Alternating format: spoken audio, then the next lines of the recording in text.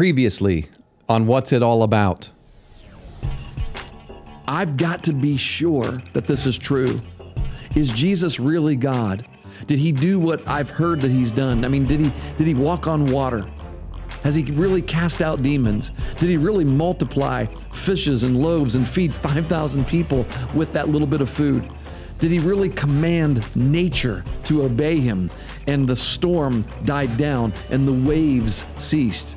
Did he really command someone who was dead to rise? Did he really say that he was God? Can he really forgive sin? Is he really God who has become man to reconcile us back to God? Is all of this really true or is it not true? I've got to know. Jesus looked at his disciples and he told them, everything that you've ever learned from the Old Testament, everything you've ever learned from the scriptures, everything that was ever written from any prophet that heard from God and spoke a word to the people, everything is fulfilled in me.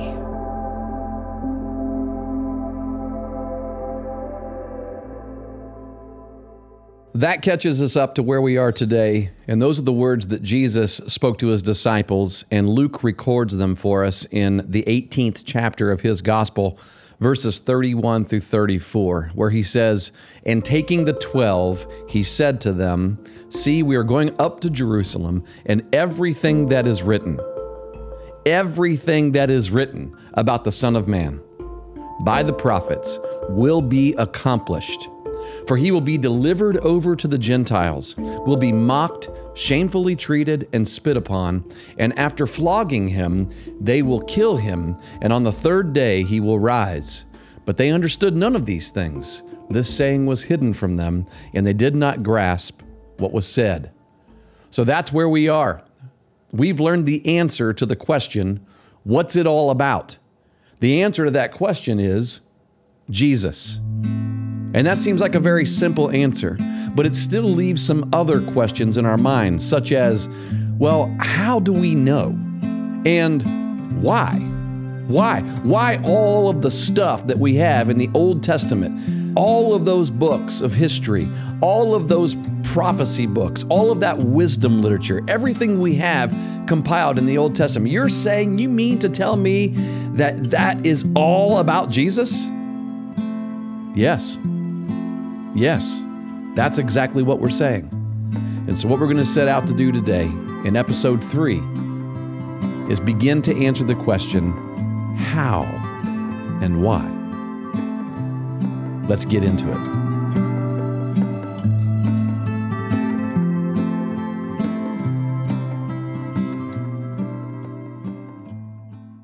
So we know that Jesus is telling us that his life is about this book, the Bible. If you hold a Bible in your hand, or if you have a Bible open, for example, while you're listening to this podcast, and I hope that you do, I hope that you will always, every time you listen to a sermon, I hope that you will always go back home and study it for yourself. It is so important for each Christian to seek these truths on your own. We are all flawed. All of us pastors and preachers and people who teach the scriptures, we're not going to get it all right. So by the grace of God, we trust that we're preaching the truth, but we also trust that he will reveal to you from his word, the scriptures, the truth. And so when you dig into this book, every time you open it, remember that the prophets who wrote the scriptures in the Old Testament, what they were doing is they were predicting the life and suffering and death and burial and resurrection of Jesus. That all of the history that we are given throughout the Old Testament was foreshadowing of the ministry of Jesus and what Jesus would come to do as the Messiah, the Savior, the one that they would long to look for and see all throughout Jewish history. So all of the books in our Bible are ultimately about the person and the work of Jesus Christ. And here's a very important point that we need to understand. We don't worship the Bible, but we worship the God of the Bible, who is the Lord Jesus Christ. And we love and trust the Bible because it is the perfect and thorough recording of Jesus Christ predicted to come into history and the fulfillment of all that was promised.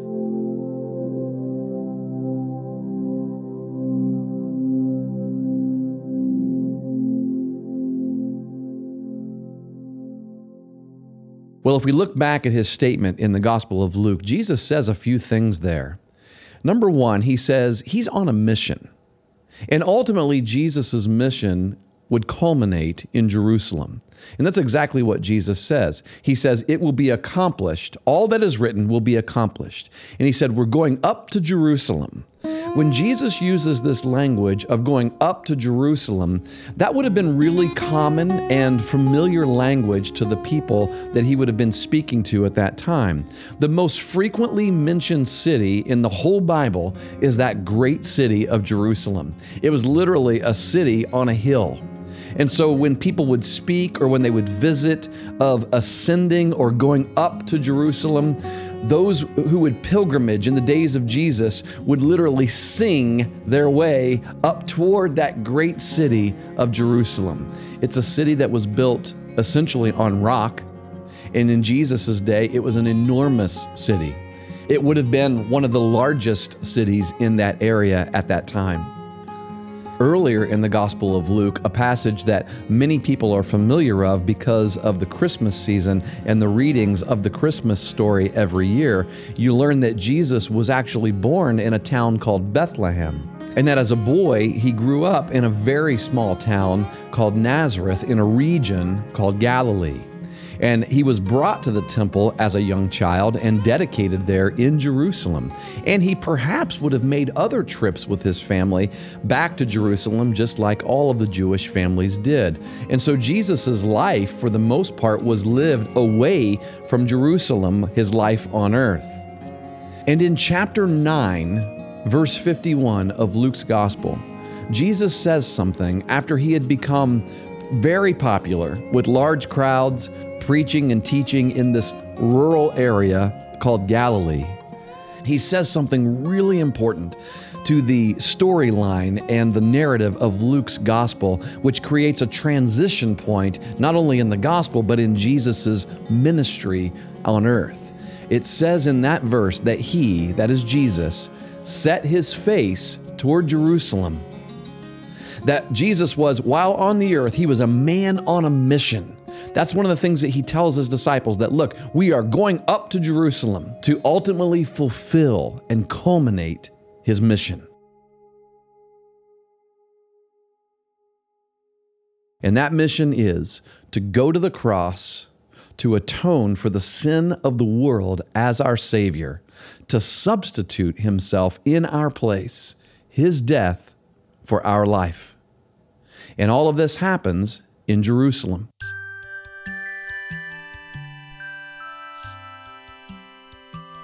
The centerpiece of Jerusalem was the temple. And that's why it's often called the city of David, because David was the one to whom God gave the initial command to have the temple constructed, although it was his son Solomon who oversaw the construction of the temple ultimately. It was in that same place where history tells us that Abraham, the father of the faithful, the very first man that God called to say, I am going to use your line, your family line, to bring the Messiah, to come to earth myself, God on earth, Messiah, Emmanuel, to come and be the Savior of the world. It was going to start with Abraham, and Abraham almost sacrificed his only son, Isaac. And where did he almost do that? Where was the hill that Isaac willingly carried wood on his back to a place of potential death where he would lay himself down willingly to die at the hands of his father? It was on that same hill where the temple would later be constructed. Well, thankfully, the conclusion of that story with Abraham and Isaac, the Bible tells us that just as Abraham was about to sacrifice his son, just as he was about to plunge a knife into his son's heart, the Bible records for us that the angel of the Lord appeared. And I believe that that was very likely the Lord Jesus Christ. And the angel said, "Do not sacrifice your son. It will be provided."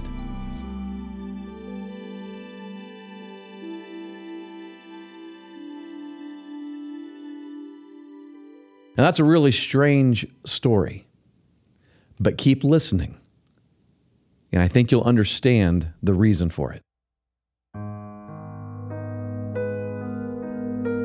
Many years later, Jesus would ultimately come, another son, to carry sacrificial wood of his own, his cross, in that very same region where Abraham and Isaac were walking, to willingly lay down his life at the hand of his father. And that event with Abraham and Isaac was all a foreshadowing and a predicting and an anticipating of what Jesus would later do in that very place. And so the temple was built literally on that same place where Abraham almost sacrificed Isaac, foreshadowing what Jesus would, many years later, ultimately accomplish right there in that place.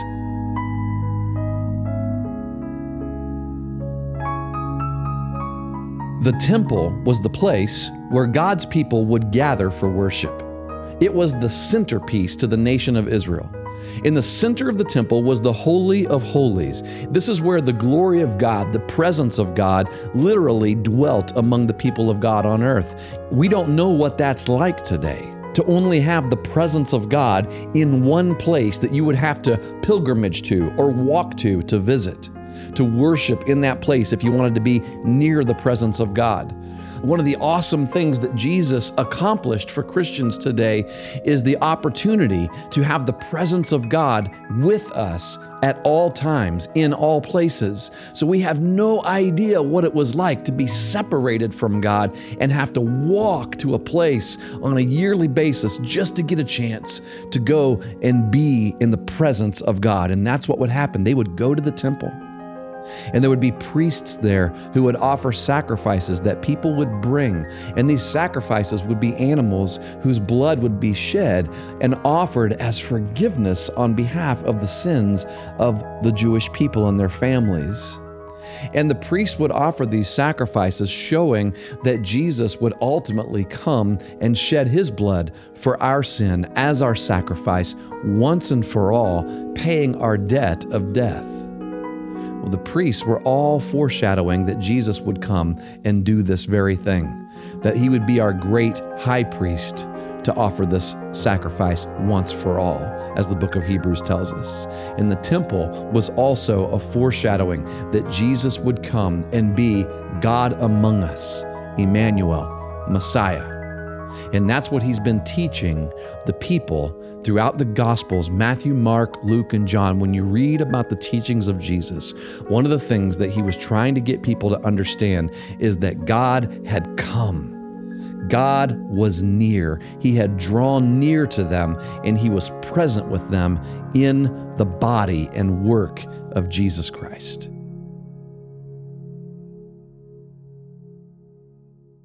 But until then, the connecting place with God and people was the temple. The temple was that place between heaven and earth, you could say. It's where people met with God and God met with people, and God would choose to dwell in the glory of the Holy of Holies there. And Jerusalem was built around the temple of God. And Jesus says to his disciples that his mission would culminate in Jerusalem, where all that had been foreshadowed throughout the Old Testament, all that had been expected, all that had been anticipated would ultimately be fulfilled in him. And the point is that everything in history has been leaning toward this one event. Everything that the Bible prophesies, everything that the Bible promises, everything that the Bible anticipates throughout the history of the Old Testament would ultimately be fulfilled in the death, burial, and resurrection of the Son of God, the Lord Jesus Christ. And so Jesus here is prophesying, he's predicting, he's telling us the future. And the reason he can do that is because God is sovereign. He knows the future. God is omniscient, which means he's all-knowing, and that includes the future.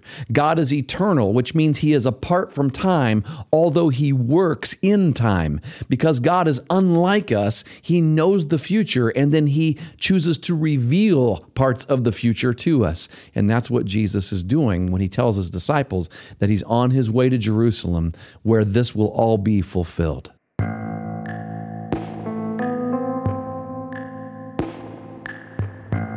And he says a few specific things. He says that he will be arrested. He will be mocked. He will be shamefully treated. He will be spit upon, which was an act of great disrespect. And he says that he would be flogged. Jesus gives the actual mode by which he would suffer. He says that he would be flogged. Now, a flogging in that day was often a fatal punishment for many men.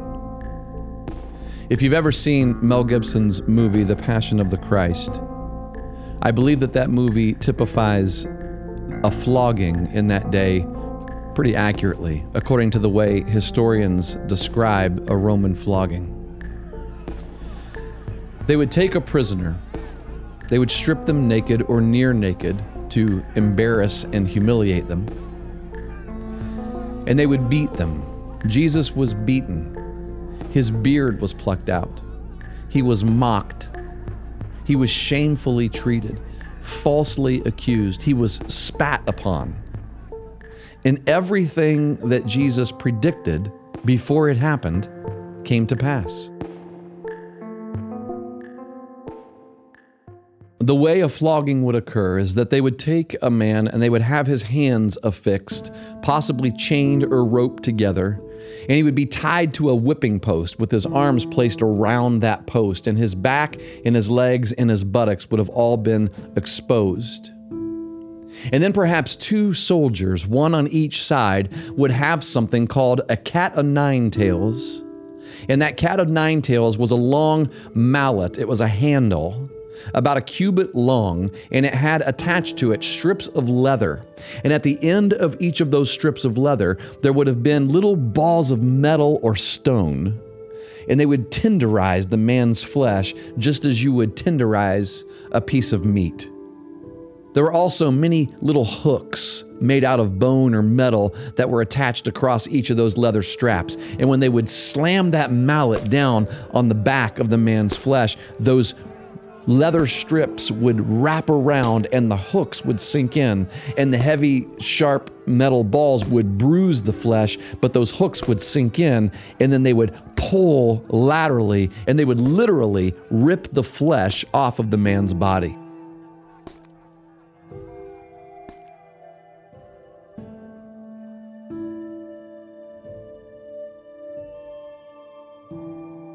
Well, obviously, when that happened, his heart would go into trauma and he would have significant blood loss, so much so that many men would die from flogging.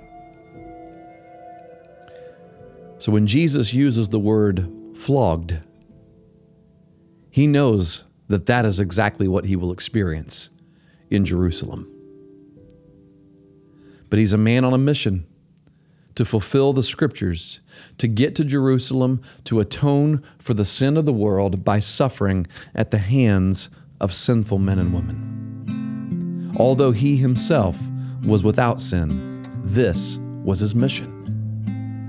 And he tells them that he would also be killed. He knew that his mission was that he would die on the cross, that he wouldn't die from the flogging, but he would indeed die on the cross. And he did die on the cross. He breathed his last breath. And to ensure that he was dead, there was an executioner, one of the soldiers, standing underneath him. And he took a spear, and underneath the side, underneath the rib cage, he plunged that spear into Jesus so that it would puncture the heart sac, and then water and blood flowed from his side. In case there was any question at all about whether or not he was dead, that did it. Well, then Jesus was taken down from the cross, and he would have been wrapped in burial linens and spices, weighing upwards of possibly 80 to 100 pounds. And then his body was placed in a cold tomb, which was carved out of rock with a big heavy rock put in front of it. So inside that tomb, he would have had no medical care, nobody to take care of him, no opportunity to take care of himself. Listen, Jesus was killed, just like he promised. And he prophesied and promised as well that he would resurrect, that he would be the only man to ultimately conquer, defeat death, that he would do the one thing that no man has ever done. He would come back from death to never die again. And that is because the wage for sin is death. And Jesus died in our place for our sins, although he was without sin. And so by being a substitute for us, he carried sin on himself on the cross.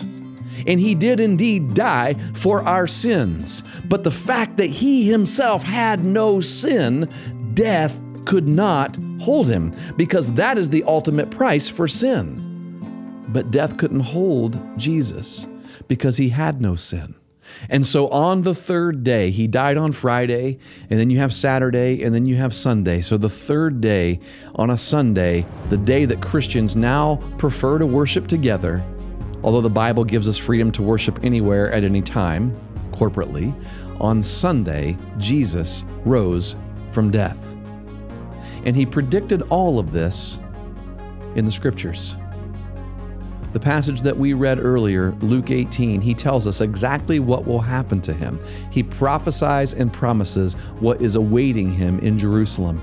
And Jesus says this, and listen, we need to hear this again. He says, everything that is written about the Son of Man by the prophets will be accomplished. So Jesus says, everything that I'm going to experience, everything that I'm about to endure and overcome and accomplish is fulfillment. It is accomplishment of that which God has spoken through the prophets. Again, Jesus is saying, this book is about me. The Bible is about me. That's what he's saying. That all of it was written to point to that moment, that mission that he would accomplish there in Jerusalem. This is very important to understand. The Bible is not about us primarily. It's not about nations or history primarily. It's not about doing good works or religion, or it's not even about the supernatural primarily. All of those things are in the Bible, but the Bible is primarily about Jesus. The Bible is about Jesus Christ.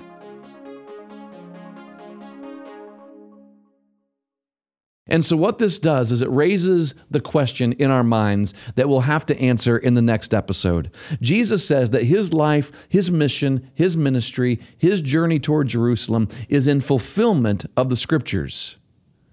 So not only does Jesus fulfill the Scripture, fulfilling the Old Testament Scriptures in particular, he makes us this promise that the prophets of the Old Testament are writing about him. He says the prophets are writing about me. And so that leads us to a question then. Well, where is Jesus in the Old Testament? Where's his name? Where does he show up? How can we really see Jesus in the Old Testament? Next time